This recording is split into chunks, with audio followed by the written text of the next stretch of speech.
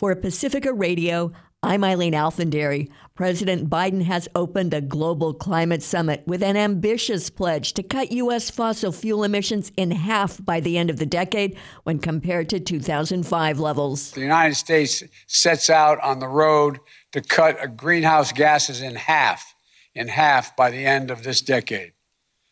That's where we're headed as a nation. And that's what we can do if we take action to build an economy that's not only more prosperous, but healthier, fair, and cleaner for the entire planet. Biden said the U.S. goal is to reach net zero emissions economy-wide by no later than 2050.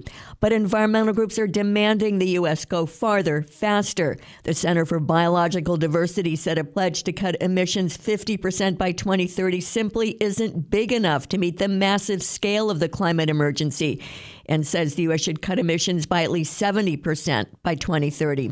The Sunrise Movement said the science is clear. If the U.S. does not achieve much more by the end of the decade, it will be a death sentence for our generation and the billions of people at the front lines of the climate crisis in the U.S. and abroad, said the Sunrise Movement.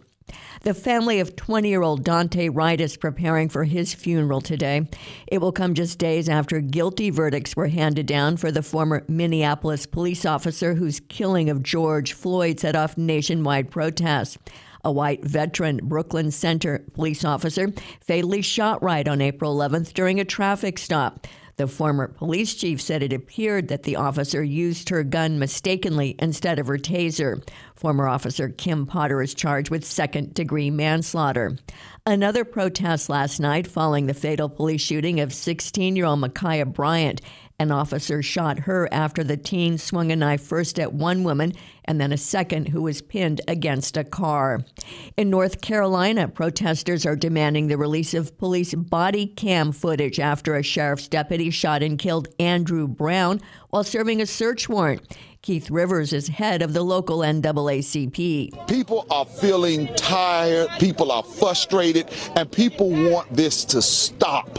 And the only way it's going to stop is if we first have transparency, because transparency brings about trust. And when you have trust, then we can move forward in the march and the fight for justice.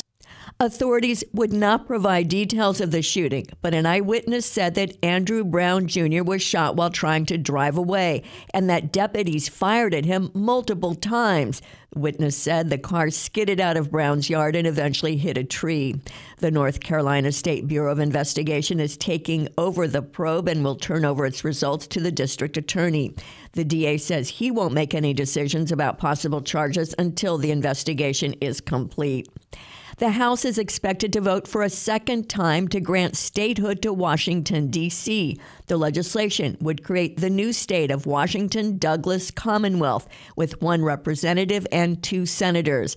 A tiny sliver of land, including the White House, the U.S. Capitol, and the National Mall, would remain as a federal district.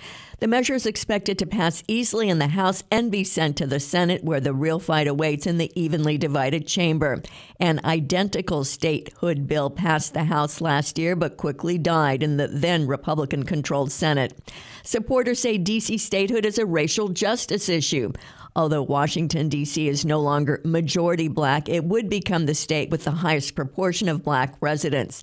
D.C. has a larger population than Vermont and Wyoming, but its delegate, Eleanor Holmes Norton, cannot vote in the House. The House of Representatives has approved a bill aimed at barring immigration orders like former President Trump's controversial Muslim travel ban. Christopher Martinez reports. In his first week in office, then-President Donald Trump issued an executive order commonly known as the Muslim travel ban, barring people from mainly Muslim-majority countries from entering the U.S. President Joe Biden rescinded that ban in his first week in office. Now the House of Representatives has approved a bill to bar such executive orders in the future. The bill's author, Democrat Judy Chu of California, chairs the Congressional Asian Pacific American Caucus. She presented her No Ban Act on the House floor, saying Trump's ban was needless, wrong, and cruel.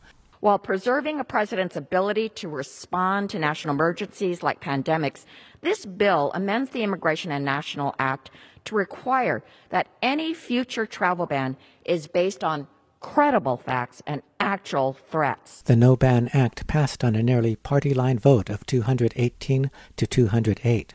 It goes next to the Senate. I'm Christopher Martinez. I'm Eileen Alfandary for Pacifica Radio.